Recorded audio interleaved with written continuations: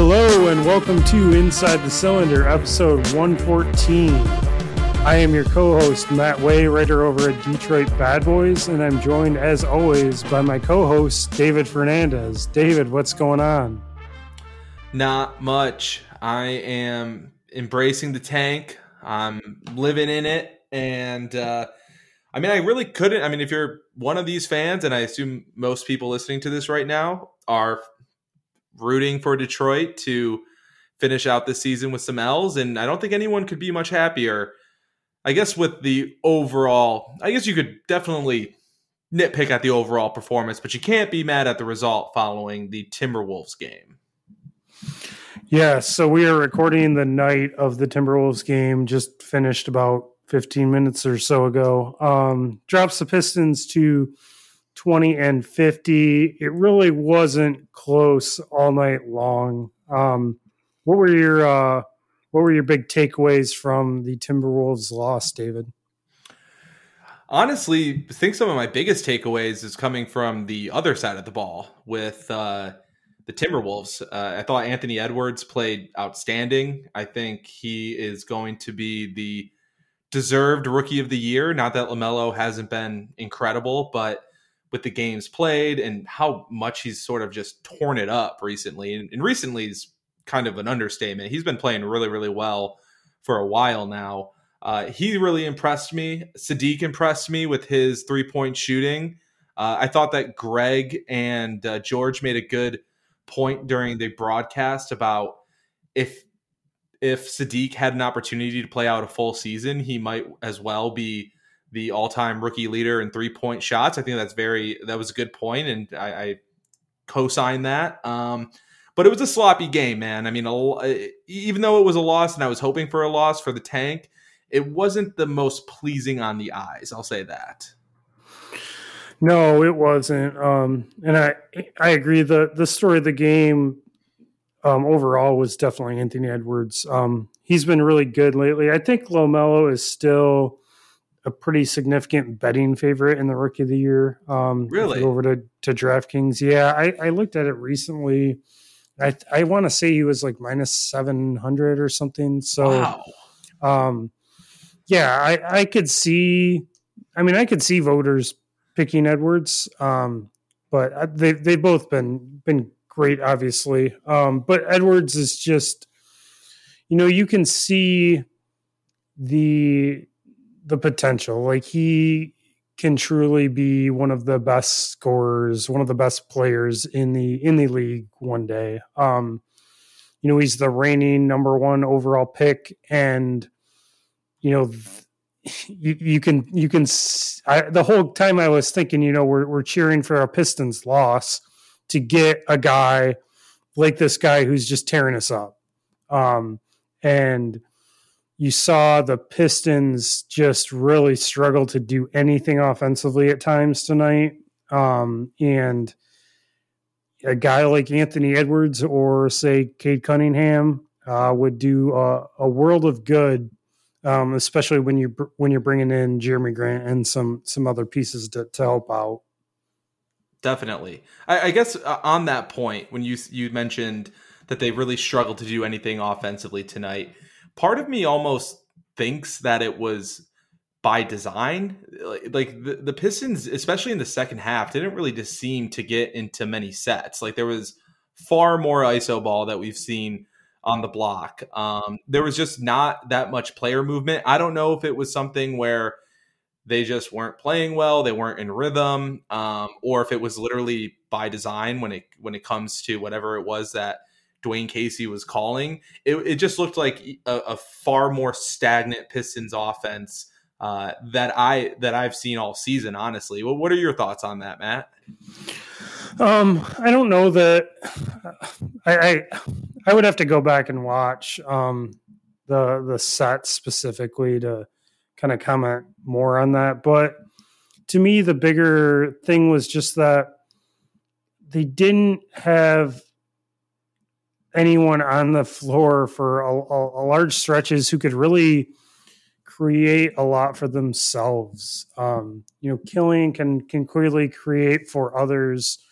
In fact, I just the Pistons PR had a tweet tonight saying I think he's tied an Isaiah Thomas record for assists, something like 13 straight games with 5 or more assists, which is the most since Isaiah Thomas for a Pistons rookie. So he can clearly do that. We know that. That's pretty settled at this point. But he struggles to create, especially against for himself, especially against a long team like Minnesota is. And they have some really good defenders they can throw at you, even though they're not like collectively the best defensive team. Saddiq Bey, Isaiah Stewart, like all these guys rely on others for their creation. So, when you take out Jeremy Grant and you don't have Frank Jackson to stretch the floor, it just becomes really difficult. And I think it's something that we need to keep in mind when evaluating really all of this late season play. Saddiq has struggled a bit more with the ball, and it's just, I think, a product of the team around him. Killian has certainly struggled. He's played better, over this recent stretch. He was really good against the Bulls, I thought, but he's doing all of this again with a depleted roster and not much talent around him. The one guy who was able to create and was really fantastic tonight was Saben Lee. What did you think about Saben tonight? I mean, he was just an energy, energizer bunny essentially out there. I thought he was really good getting into the paint. I thought he was good finishing with contact.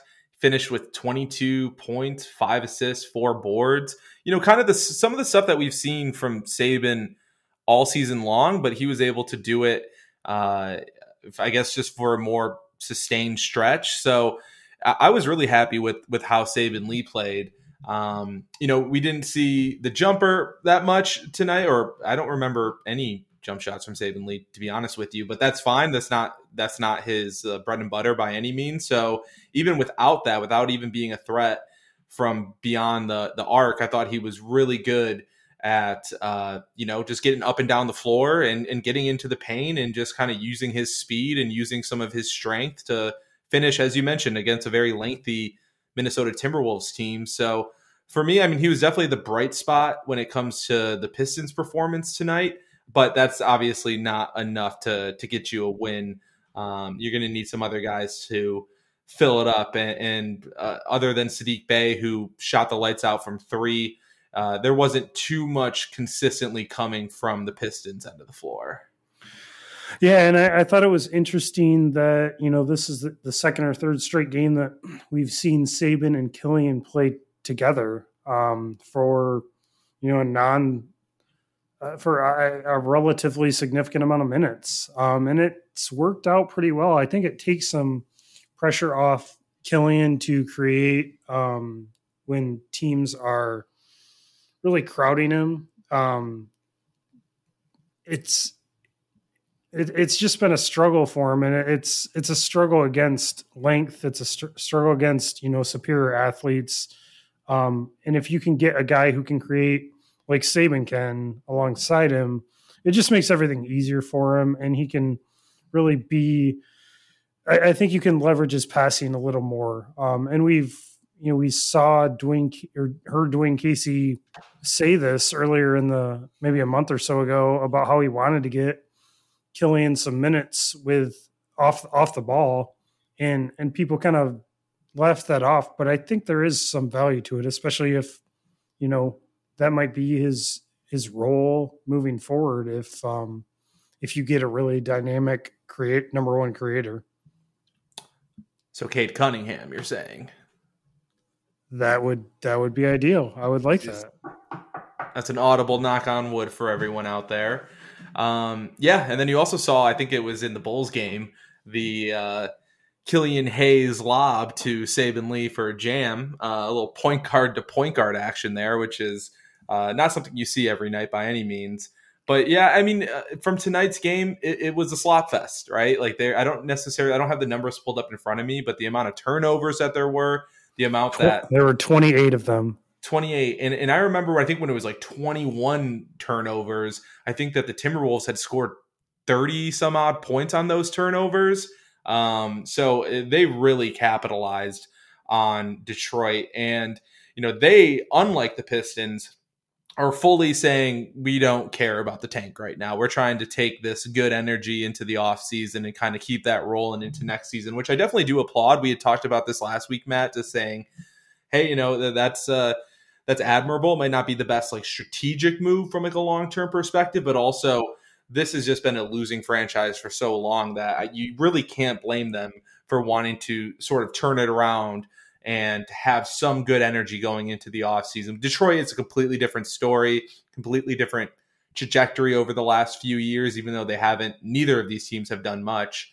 But you can understand it both from Minnesota's perspective, and I can completely understand it from Detroit's perspective, knowing how much this upcoming draft means to the Pistons, right? Like, this is going to be sort of not necessarily make or break, but it could not be understated for how important it is that things hopefully fall Detroit's way once those lottery or once those ping pong balls are all selected in the draft lotto.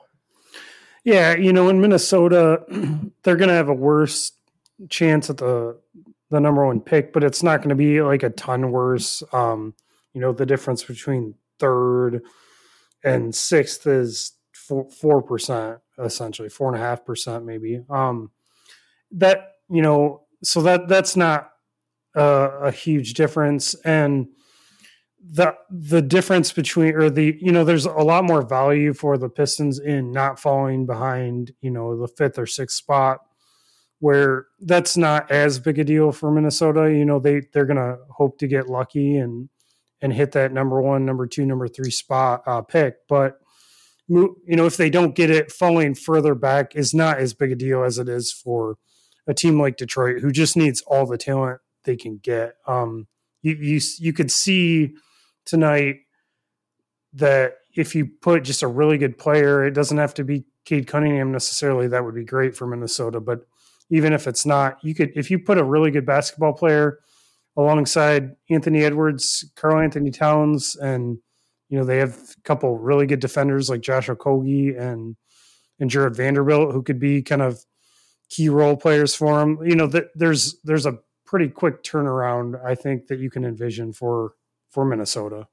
Yeah, the issue is, though, if it falls out of the top three, then it goes to the Warriors. So, but that means that no, it's fine. I mean, that means that they would keep their pick next year, which they still might not be a lotto, or they still could possibly be a lottery team next season. So, it's not all ride or die for this particular pick for Minnesota. And also, one thing that we should note about Minnesota compared to Detroit is that they have essentially two guys that they can kind of bank on for holding this team together for the future. Now, obviously, the Karl Anthony Towns re-signing situation is going to be massive, but they do have Anthony Edwards, who has been outstanding, in the latter half of this season, who they can at least have some hope in. In Detroit, as you mentioned, Matt, like, they don't have that sort of initial offense creator right now on their roster. So even from finding that type of guy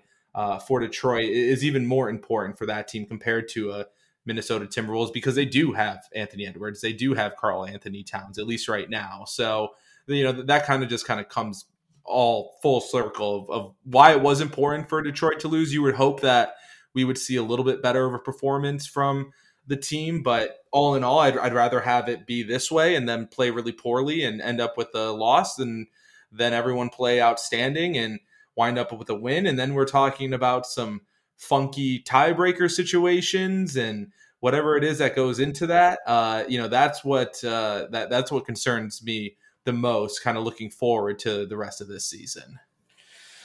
Yeah, for sure. So, the Pistons are in the number 2 spot by themselves right now. They're going to be at least a game clear of Cleveland and Oklahoma City after tonight.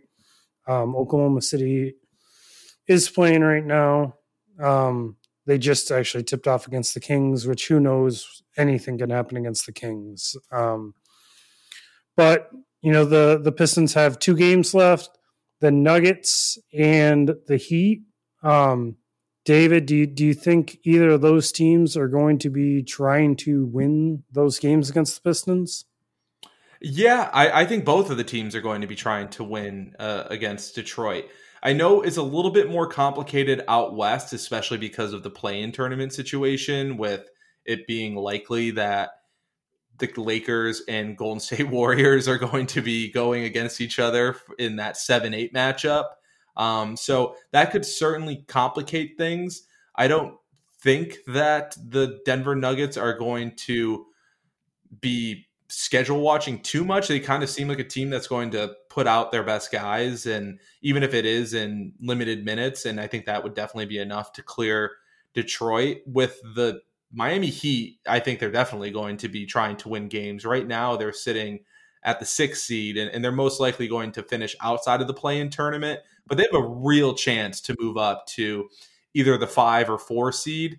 And for them, that's the difference of playing either the Knicks or Hawks in the first round or having to go against the Milwaukee Bucks. So even though they really honestly took the Bucks to the woodshed last season in the playoffs, I'm sure they don't want to have to go against them in the first round. They would definitely be more comfortable going against the Knicks or the Hawks. So for the Miami Heat, I really do think that they're going to be trying to win out the rest of this season. I guess the more pressing game to pay attention to would be that Nuggets game, in case they are really concerned about a possible matchup later on in the playoffs against the Los Angeles Lakers. Or I don't think they would worry too much about the Golden State Warriors, but I'm sure they do not want to have to face up against the Lakers in the second round.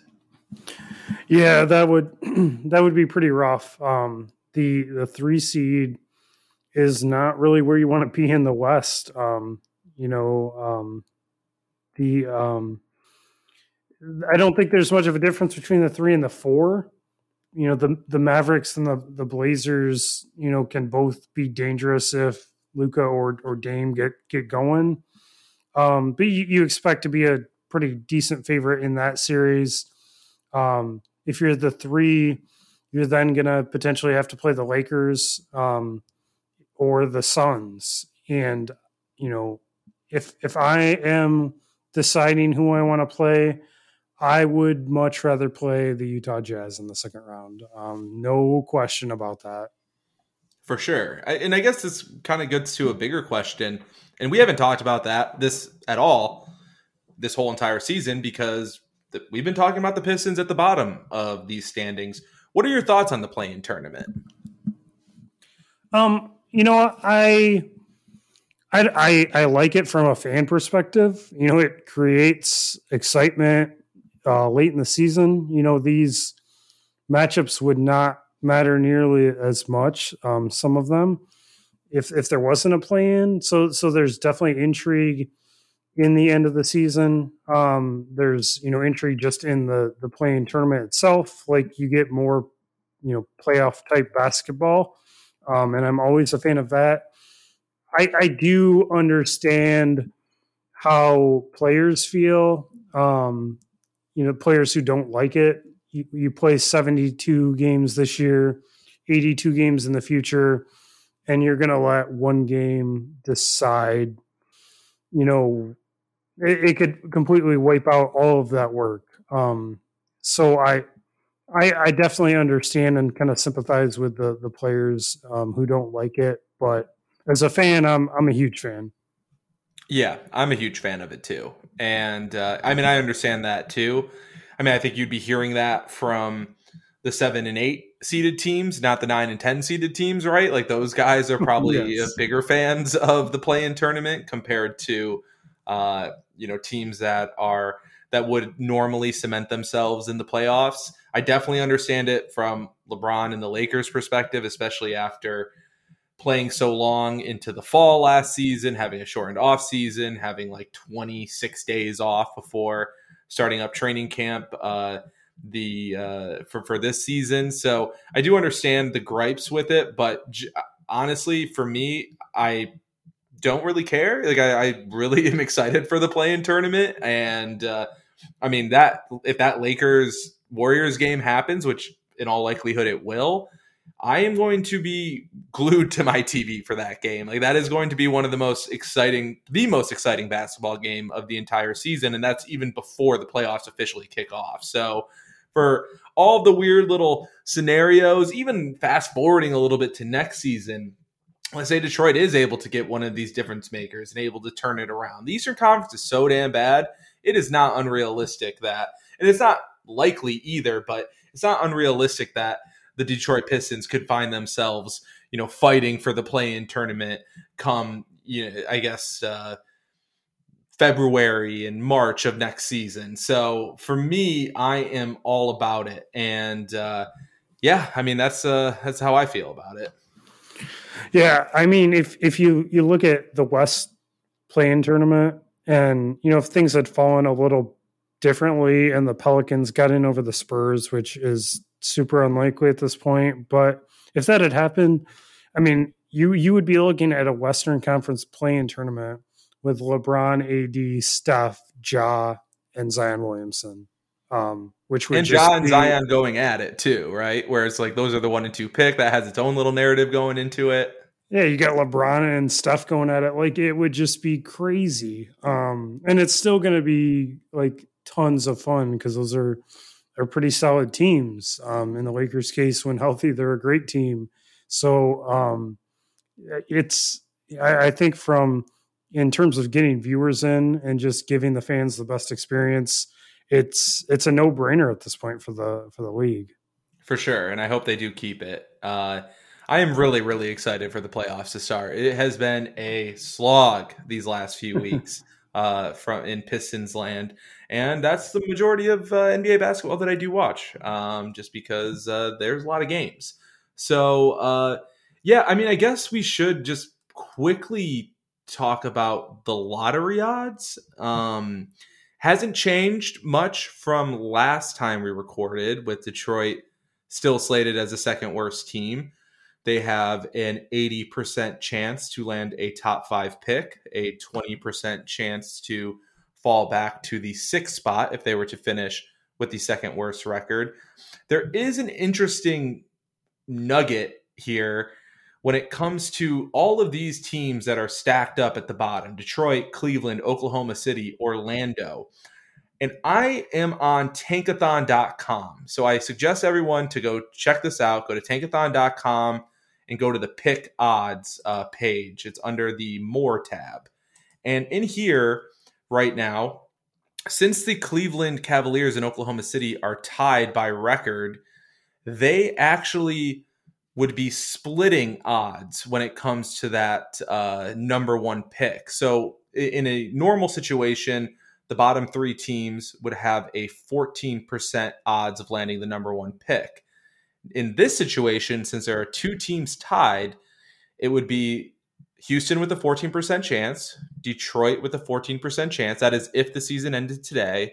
And then Cleveland would then have a 13.3% chance, and Oklahoma City would have a 13.2% chance. So it does look like they are splitting odds instead of doing tiebreaker situations to decide who is going to have the best odds for the 1, 2, 3, 4 picks and so on. So that is something that's interesting to note. Hopefully that's something that we're not going to have to monitor, and Detroit simply loses out their last 2 games and cements themselves as that bottom 2 team.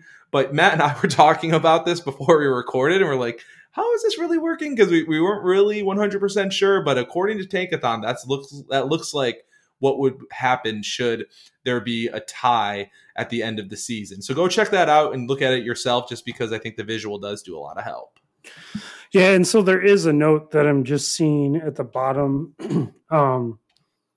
that says tied lottery teams split their ping pong balls evenly, and any odd remainder in the better draft order position are given to the random drawing winner. So there is a coin flip, or just, I'm sure it's not an actual coin flip, but some computer system that spits out a random number. And so that the top 4 picks are basically going to be split between ties.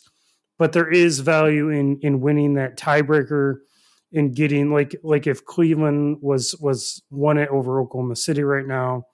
If you look at the odds where David was telling you to, the odds of getting the fifth pick is where it splits, and they have a much better chance of getting the fifth pick than Oklahoma City, who would be fourth in this scenario. So it does look like it affects your odds after the top four. So it could be a factor in how far the Pistons could fall if they do get into a tie for second or third. But let me just knock on wood again and just hope that Jimmy Butler and Jokic go off in these next couple of games, because that would just be good for my mental going into the draft lottery, even with that being the case, who knows? It's still the luck of the ping pong balls at that point. But no one is catching the Houston Rockets. They will be finishing with the worst record in the league, and impressively so, I might add, because my God, they have won. They were 10-9, and since then they have won 6 games. They've gone 6-42 in their last 51 games. Or sorry, that's not the right math. In the last 48 games, 6-42. So they are. That is a tank job, Jesus. But yeah, man. I mean, that's what I got right now for the lottery odds update. Might not have been the cleanest presentation, so I do suggest again going to Tankathon and checking out the pick odds tab. Yeah, it's a little confusing, especially with the new rules. But I think we've covered it as best we can. We are not lottery odds experts, and none of this is definite, I would say. So if anyone does have a better idea than us of how to interpret all this, please hit us up in the comments when this posts on Detroit Bad Boys. Yeah, Nate Silver completely just ghosted on the interview today, which is weird. But Matt, I did just want to bring it back to Pistons land real quick. We don't have too much more for this episode, but you had a really good piece that came out. Was that today or yesterday? I think it was. That was this morning. Yeah, it was this morning. Yeah, the closeout. It's on DetroitBadBoys.com, and it's a look at Sekou Doumbouya's recent success. You did a really good job of breaking down his game and showing where he's been most effective as of late. I mean, I just pulled up some of his stats, and his last 11 or 8 games I have pulled up here, he's almost 12 points per game. He's shooting 46% from the floor, but much better from 2 than 3. 4.9 boards, 1.5 assists. He's really sort of turned it on as of late, and you did a great job of showing him in different actions, whether that be like cutting towards the hoop. You have him, kind of in some of these post-up situations, pushing it in transition, using his strength. What have you seen from your eyes that you really, really liked that sort of stood out to you about Sekou? And everyone should go check out this article too. Yeah, well, thanks, David. So I know one of the things I cited in the piece was over the last 7 games, and that's prior to tonight's game against the Timberwolves. Sekou was shooting 60% from on 2-point field goals. That goes back to the Dallas game, and he shot 60% from on 2-pointers tonight. So that is now over the last 8 games. He has just seemed to me to really kind of get it. And I don't mean that he didn't get it before. Dwayne Casey's on record as saying that Sekou is really one of the kind of the smarter guys on the team and really understands what to do. He just doesn't always do it. But to my eye, he is really figuring that out. He's thinking less and he's just acting more.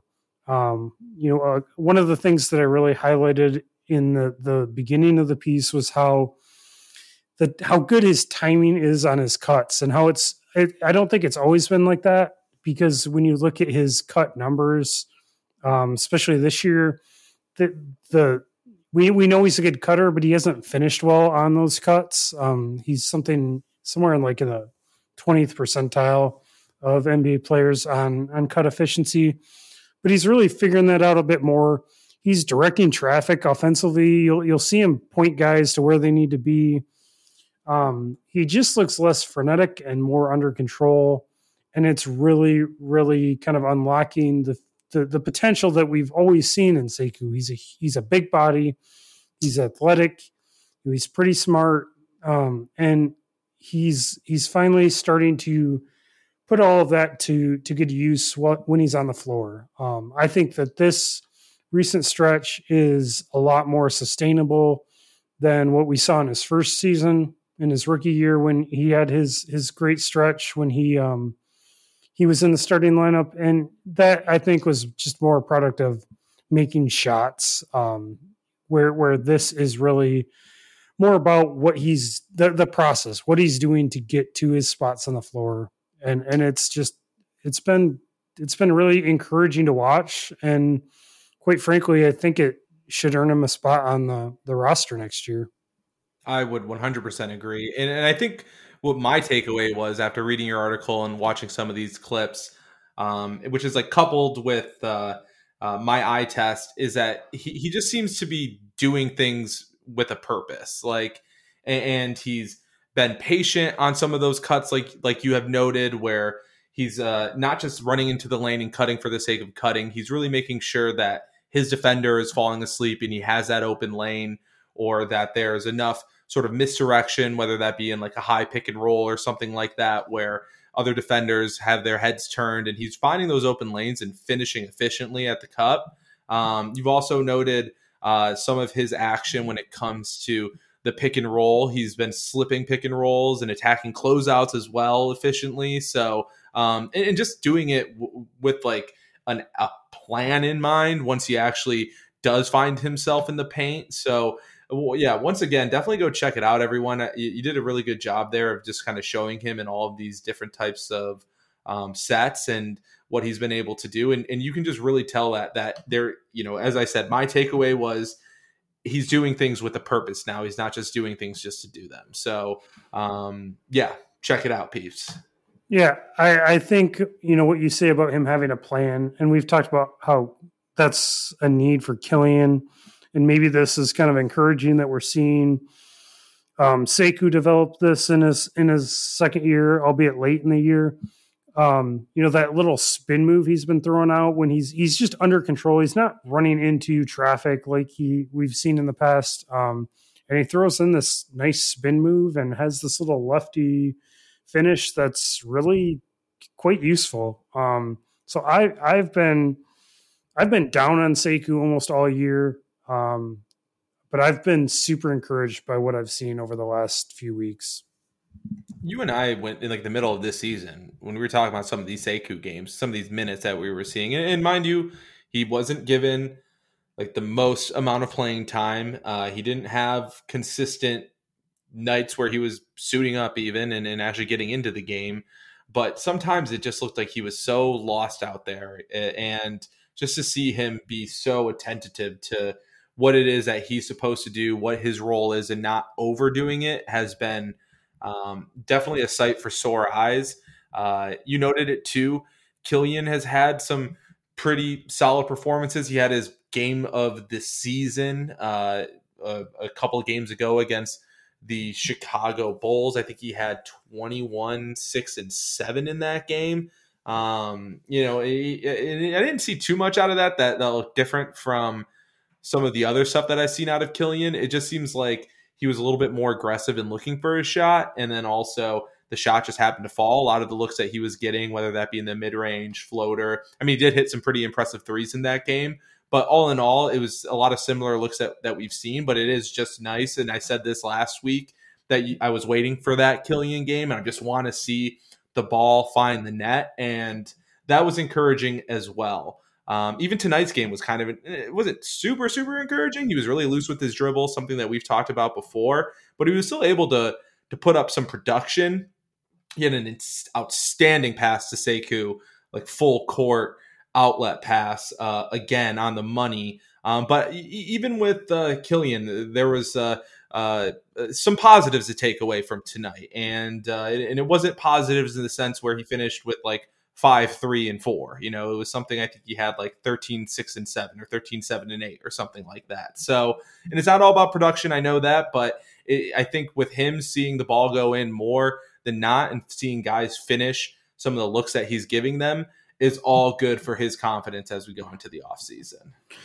Yeah, and he's kind of developing some chemistry with Sekou, which is nice to see. And you know, the biggest thing in the Bulls game is, you know, like you said, one of the shots just fell, and that's going to happen.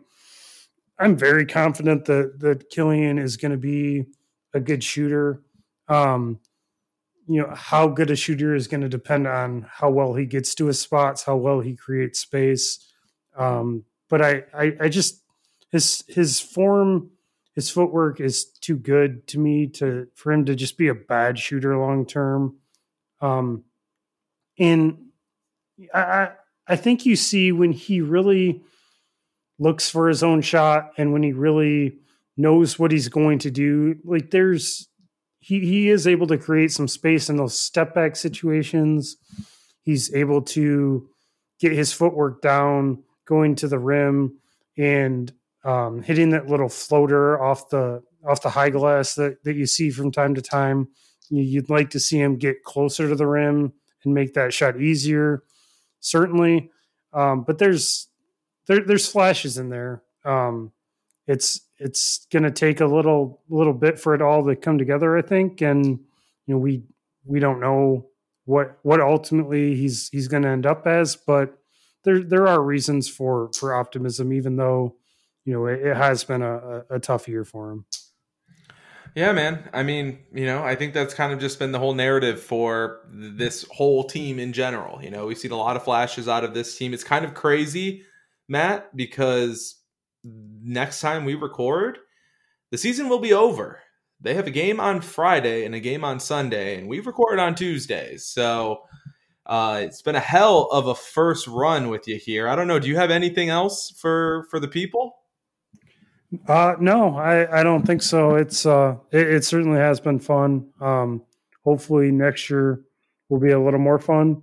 The only thing I would note as we close out is the Thunder are currently 5 points ahead of the Sacramento Kings after the first quarter. So Let's Thunder. Go. Well, no, that's awesome. And yeah, hopefully they can close that one out. We will see. But by the time you hear this, that game will be in the books. Matt, yeah, great first season. We'll definitely be recording next year, just kind of as like a recap of everything, or next week, of a recap of the remainder of this season, looking at where they finish, what the lottery odds look like there. Might throw out some questions to you guys or ask for some questions from y'all. But good first year here, Matt. And yeah, definitely better things to come. But as always, you can find this podcast. Apparently there's some issues with Google Play. So I'm sorry for all the Google people out there. I don't know what's wrong with the podcast not getting there, but we have been trying to work on it with Vox. But if you're on the other channels, you know, Apple Music and Spotify and whatnot, you can find us there. DetroitBadBoys.com. Always the new episodes. Inside the Cylinder. On Twitter, CYLNDR. Follow Matt over on Twitter as well. He's at WayMattH. I'm at _Fernandula. And we will catch you all next week. Peace.